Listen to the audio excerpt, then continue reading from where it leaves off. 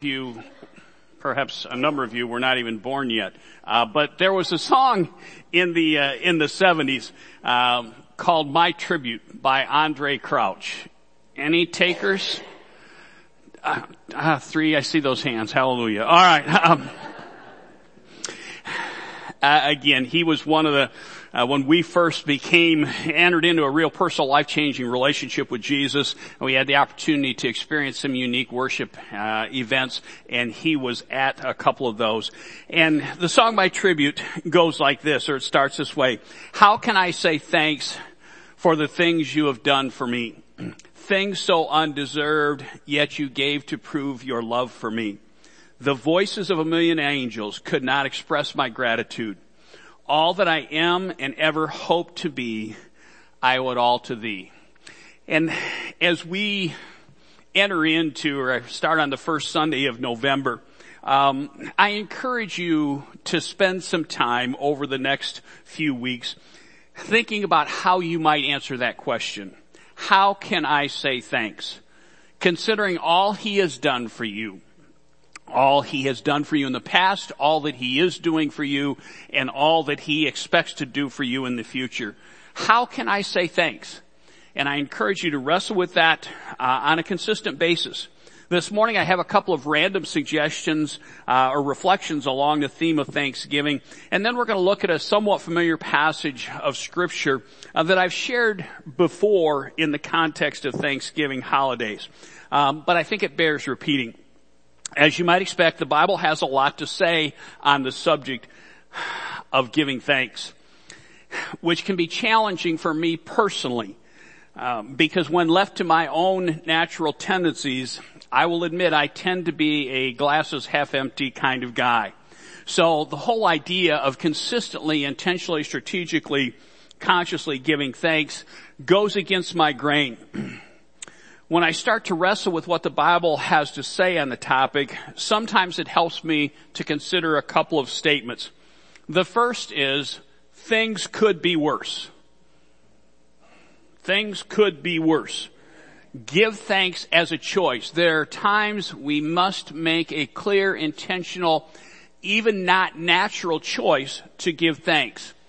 Some of you know enough about our history, and over the course of our married life, we've spent a little bit of time in doctor's offices and in hospitals. And oftentimes I go there with a sense of angst, frustration. Why me? Why us? Why now? And almost always, if I go with that attitude, God finds an opportunity to give me that gentle nudge that says, hey, get over yourself. I remember one of the very, very first appointments we had when Diana first started ages ago to deal with some back issues.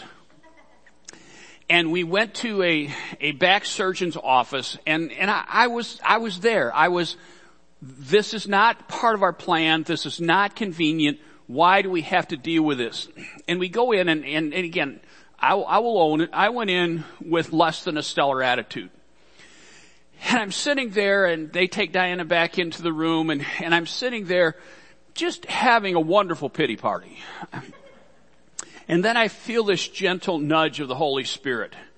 And I start to look around, and I realize every other patient in the waiting room was wearing one of those halos from having major spinal issues. And it was like, oh, it could be worse. And again, even recently, as we've been at the University of Michigan, and again, if you've ever been to their hospital there, you don't have to look long before you see somebody who is in a more difficult situation than you're in. Turn on the news, look at social media, and it doesn't take long to see where somebody or is in a worse situation. Talk to other people. Countless times I've, wanted to unload my frustrations to someone and realize, wait a minute, their situation is actually worse than mine. Maybe I should just keep it to myself, or I should give thanks. So I say that things could be worse, not to minimize my pain or your pain or anyone's pain or discomfort, but to realize that even in my worst moments, God has not abandoned me, nor will he ever. And if that is the case, then I can choose to give thanks, even if it goes against my natural tendencies. Now again, some of you may have that wonderful temperament where the glass is always full to overflowing, and it's just natural for you, and that's awesome, and I celebrate that.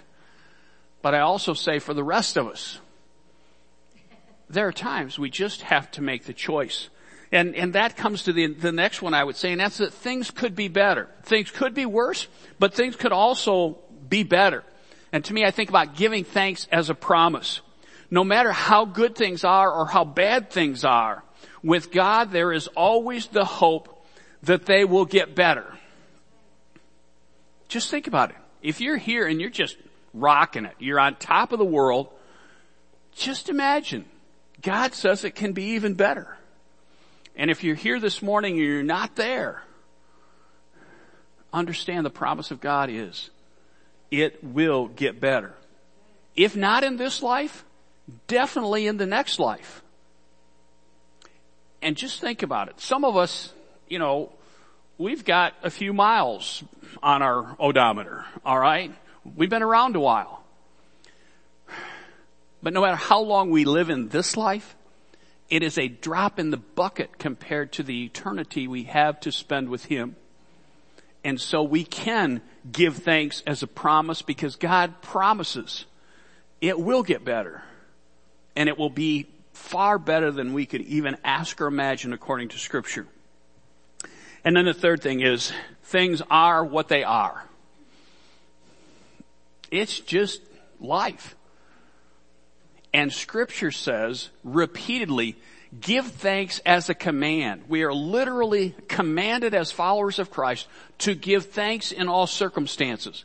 Now it doesn't mean we have to like it, but it does mean we need to find a way to give thanks, even in the most miserable of circumstances. Good, bad, everywhere in between. Our reality is always changing. As I've said repeatedly, it took me far too long in life to figure out. My goal was always to get everything just so, thinking it would stay there. The term herding cats sounds remotely familiar there. Again, in my life, if I had things going great at the church, it seemed like there was something at home, or there was something with extended family, there was something with our own kids, and things would be going great everywhere else, and always something, whack-a-mole, stuff popping up, and you gotta deal with it.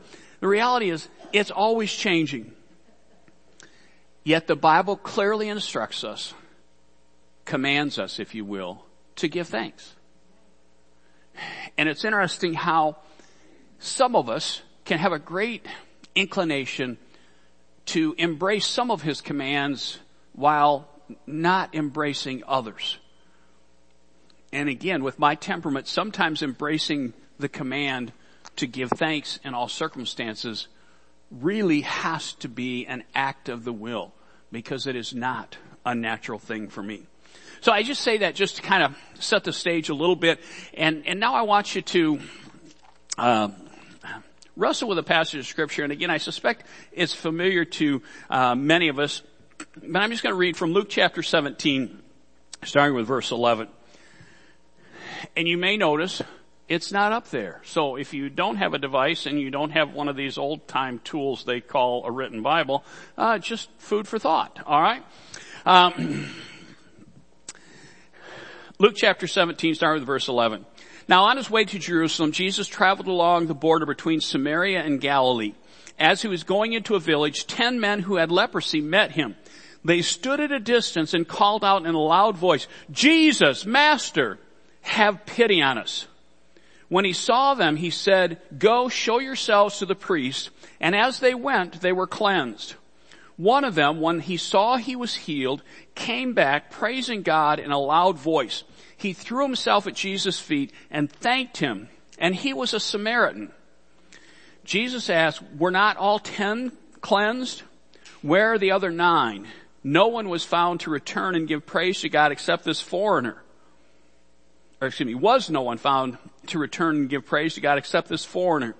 Then he said to him, "Rise and go, your faith has made you well." Now keep in mind, that leprosy was a terrible scourge in Bible times. Its victims were often grossly misfigured with open, foul-smelling wounds. It was believed to be highly contagious, so those who contracted it were social outcasts, they were physical outcasts, they had to be on the fringe of society, they were financial outcasts, and they were even religious outcasts. That's why we read these 10 men stood at a distance and called out in a loud voice. If you notice in verse 14, Jesus' response was, "Go show yourselves to the priests." It was the priest's job in those days to confirm that the healing had taken place and to declare the person clean, freeing them to resume normal life. So that's part of the process. He said, "Go show yourselves to the priests." And what it went on to say in verse 14 was, as they went. Okay, you catch that, right? He said, "Go show yourselves to the priest," and you would think, okay, I'm clean, I should go show myself to the priest. But he said, "Go show yourselves to the priest," and nothing had happened yet. It says, as they went, the healing did not come until they took some action. And then it says, as they went, they were cleansed. Now, friends, understand, there was no cure, there was no treatment for leprosy in that time. There was only isolation, separation, and suffering. So as they went, they were cleansed. And this was a cleansing they could not provide for themselves. There was no way to cure yourself of leprosy. Nor could any other man or technology in their day provide cleansing for them. But in response to the instructions of Jesus, as they went, they were cleansed. And then verses 15 and 16 covered it. All 10 were cleansed. And one came back. Now again, some of you have heard me say before, in the Jewish culture, there were Jews, and there was everybody else. And then there were the Samaritans. All right? So there are 10 men healed. Because it states this, I'm inclined to assume, and it is an assumption, and I own that, I'm inclined to assume that at least some of them were Jews. But this one, we're told, who was healed, part of the 10 who were healed, this one was a Samaritan. In other words, Jews had no use for him. Jesus really didn't even have a place talking to this man, let alone healing him. But this one, out of the 10, went back and said thanks. Do you ever just wonder why just one? Were the other 9 not ecstatic or thrilled that they had been healed? Were they not aware? Does it bother you even a little that only one came back? And again, note how he came back. Praising God in a loud voice and falling at Christ's feet. Now that we have at least somewhat of an image of this event in mind, how might that story apply to you and I? Just going to go out on a limb here. How many of you currently have leprosy? Any of you ever had leprosy? Any of you know anybody who's ever had leprosy? So what does this story have to do with us?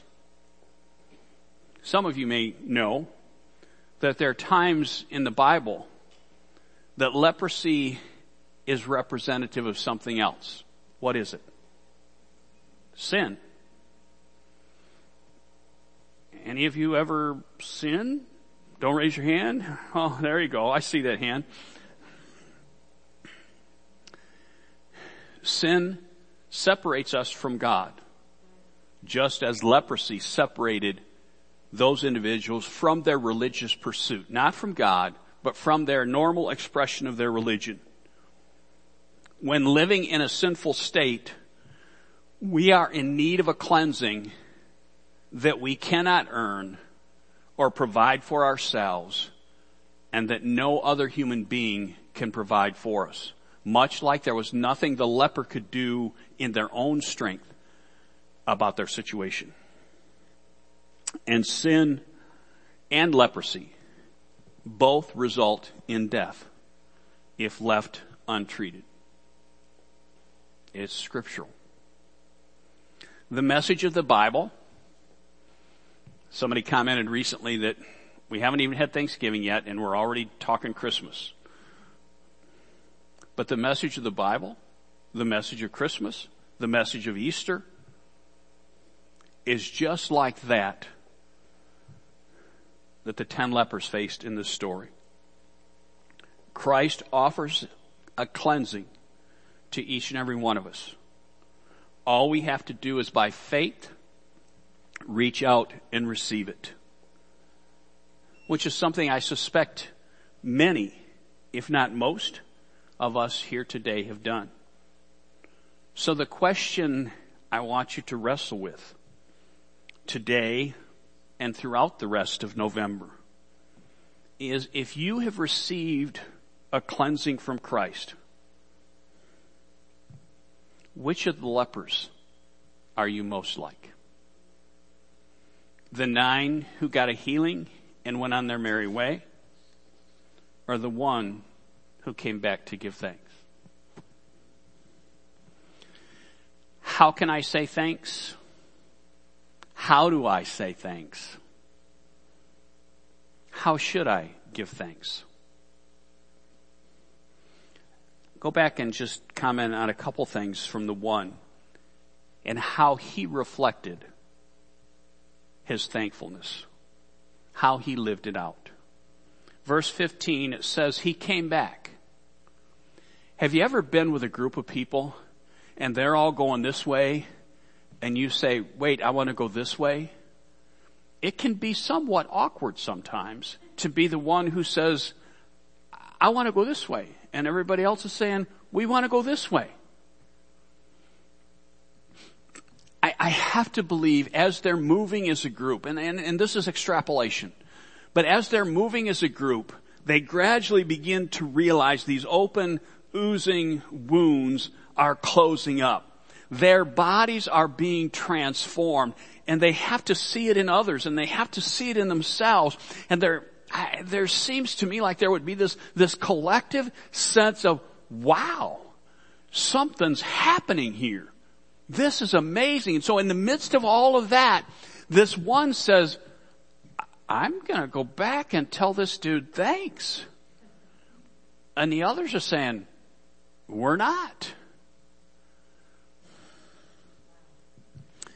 This one went against the flow, went against the 9, went against the overwhelming majority. And I would simply say, one of the ways in which we say thanks to God is every time we take a stand for righteousness, every time we say no to ungodliness, whether everybody's saying no with us or whether we're the only one who's taking that stand. One of the ways we say thanks is to go against the flow. Verse 15, it says, he came back praising God in a loud voice. Now, again, some of you know I take great comfort in the fact that it does not say praising God in a wonderful melodious voice. It says in a loud voice.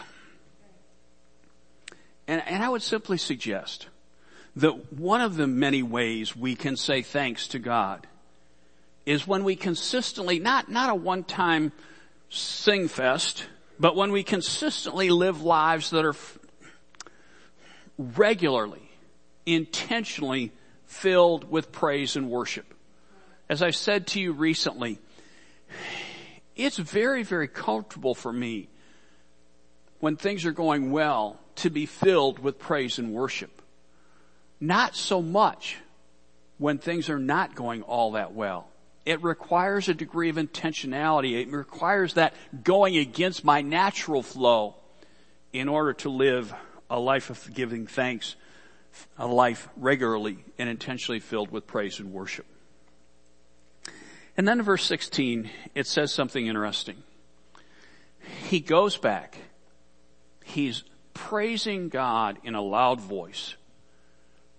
And he literally throws himself at Jesus' feet. Now, I will not judge all the other men here by my personality and idiosyncrasies. But I can be, some of you may have noticed, I can be rather stubborn and stiff-necked. I know that shocks you, because none of you have ever encountered that. I shared with you a few weeks ago that pride is an issue for me. And the thought of a grown man publicly running up to someone else and literally throwing himself at his feet.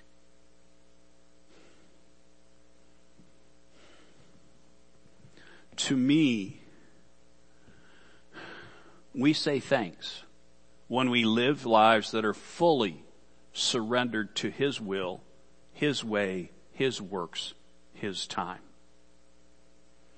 And for most of us, I was making fun of myself, but let's be honest.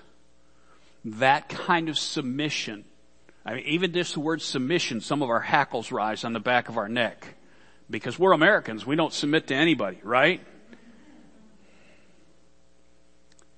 That level of submission, of saying, thy will, not mine, be done, is one of the ways we say thanks. And that definitely goes against the 9, because that's not where we are at as a culture. And then verse 19, after they have this exchange, Jesus says, rise and go. And I would extrapolate on that and suggest that we say thank you with a life of faithful service. If Jesus has really done what we say He has done for us in saving our souls for all of eternity, in giving us the opportunity to live a new life and to be cleansed from sin, then one of the best ways we say thank you is by how we live our life in serving Him. Before I close, I just invite you to wonder with me for just a moment about what the 9 may have done that kept them from returning and giving thanks. What stopped them from saying, you know what, this is pretty amazing what's happened. I want to go say thank you. It didn't say like the one demoniac who was healed, who wanted to go with Jesus and be with Him forever, walking with His disciples. He's just going back to say thank you. That's not a lifetime commitment necessarily of staying where he's at. But I suspect for some of the 9, again, to use a familiar example, any of you remember a while back when we were told to stay home and behave ourselves, don't leave or whatever? Have you noticed how we seem to have lost our minds now that we can go back out? So part of me thinks maybe for some of these lepers, they had been so confined for so long that once they were free to go about their business, they thought, I got to make up for lost time. Look at all the stuff I've missed out on that I need to go do. I haven't been with my family in a physical way in who knows how long. I got to go catch up with them. I got to go find a job. I've got to go take care of my home that's been neglected. Whatever it is, it's the same stuff of life that can distract us and keep us from living lives that reflect the thankfulness for all He's done for us. And again, I don't want to be trite and simplistic in saying this again, but I think from time to time it's helpful for all of us to ask the question, am I living more like the 9 or more like the 1 in how I spend my time, talent, and treasure? I wonder what the percentage is in the church today. If in this example from Luke chapter 17, it was 10% who come back and say thank you, and 90% who don't. I wonder what the percentage is today. Out of every 10 who accept the gift of cleansing, how many come back and say thank you with consistent praise-filled lives, surrendered lives of servanthood?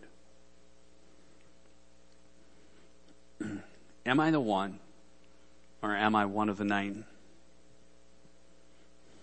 Bow your heads with me, please.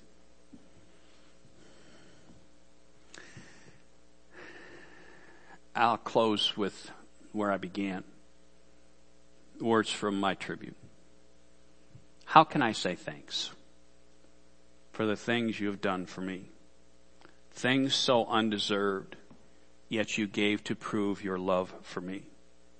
The voices of a million angels could not express my gratitude. All that I am and all that I ever hope to be, I owe it all to thee. As we continue in an attitude of prayer, I would just remind you, God doesn't need to hear the voices of a million angels. He just wants to hear your voice. He just wants you. You don't need to worry about the other 9. He just wants to hear you say thank you.